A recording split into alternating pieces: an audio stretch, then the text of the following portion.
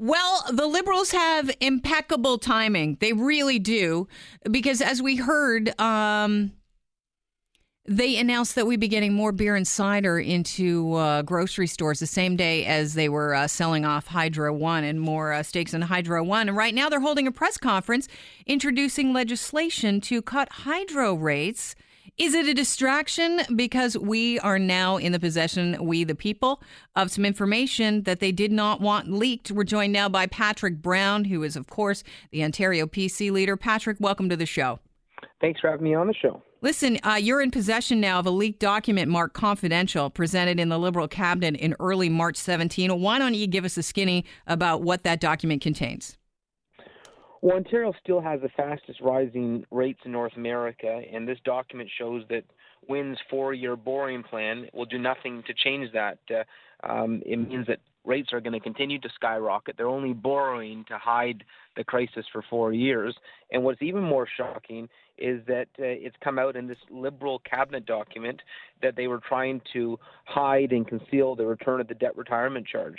It's just unbelievable. They have the audacity to think they can keep on charging Ontarians more and more and more for hydro, and this was all an election ploy. This borrowing, this massive borrowing plan was all about looking good for a few years and then right back to normal on their own forecasts, their own predictions. They're going to continue to have hydro rates skyrocket. So Ontarians have the right to be livid right now. All right. So just for the sake of people listening right now who, their eyes glaze over when they hear about anything that is, a political agenda or something that people want to, get really deep into talking about because it involves both political parties. I want to talk about the Liberals' controversial debt retirement charge. What exactly is that for people that are thinking, I don't remember what that is. What is it? Well, it's another big bump on your hydro bill, and for those who are struggling to pay their hydro bill, the fact that that's coming back on. They had made a lot of political hype about removing it, and the fact that what does it do though?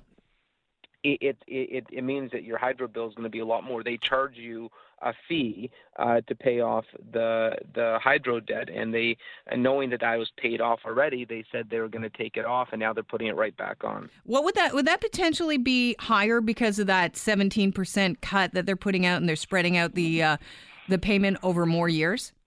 It would definitely be significantly higher because what their fair hydro plan is, and it's not really a plan. All it is borrowing. It's borrowing $2.5 billion a year, and because they're borrowing so much, it means that we're all going to have to pay more. And so, to see in their own cabinet documents that this is calculated, that they know that they're going to charge us more 4 years from now, the fact that this just is a gimmick, I think to actually see them admit this and plan it is a bit more shocking because normally we hear, we suspect it, but to have it in their own document is alarming. We're talking with Ontario PC leader Patrick Brown. Patrick, tell us about when you guys received this leaked document. Well, it confirmed our suspicions. But when did you get it? The timeline? Did you get it yesterday? Did you get it today?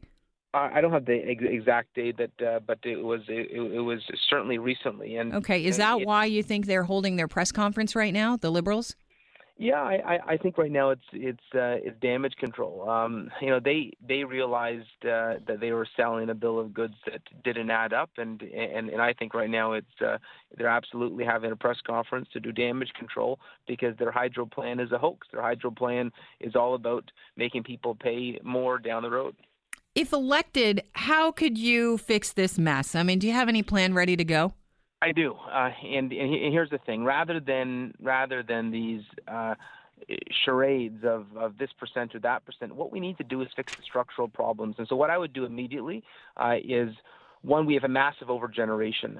We produced 2015 144 terawatt hours of energy. We only needed 137, excluding all the renewables. So to break that down. Since 2009, we've given away $6 billion worth of electricity. We give it to Michigan. We give it to Pennsylvania. We give it to Ohio. We subsidize businesses in other states. It's incredible. We charge Ontarians through their global adjustment. And so what I want to do is solve that over generation. So stop signing new contracts. Look at the old bad contracts. We spill water power every day in Ontario, Merrickville, Manitou, Niagara Falls. Our own water power, which is green, we're spilling, and the government keeps on signing these expensive foreign contracts for energy we don't need. I'm going to stop that practice. The other thing I want to do is rein in these excessive executive salaries. Some of the hydro salaries, the government has now taken it off the sunshine list. We can't see them, but the hydro salaries pretty much wear the sunshine list. $4.7 million for the CEO. In Quebec, the CEO only gets $450,000. Why are we paying 10 times the amount in Ontario for people to work in hydro? It's out of control, and I plan to rein it in. Patrick, I appreciate your time today. Thank you so much. My pleasure. Anytime. Cheers.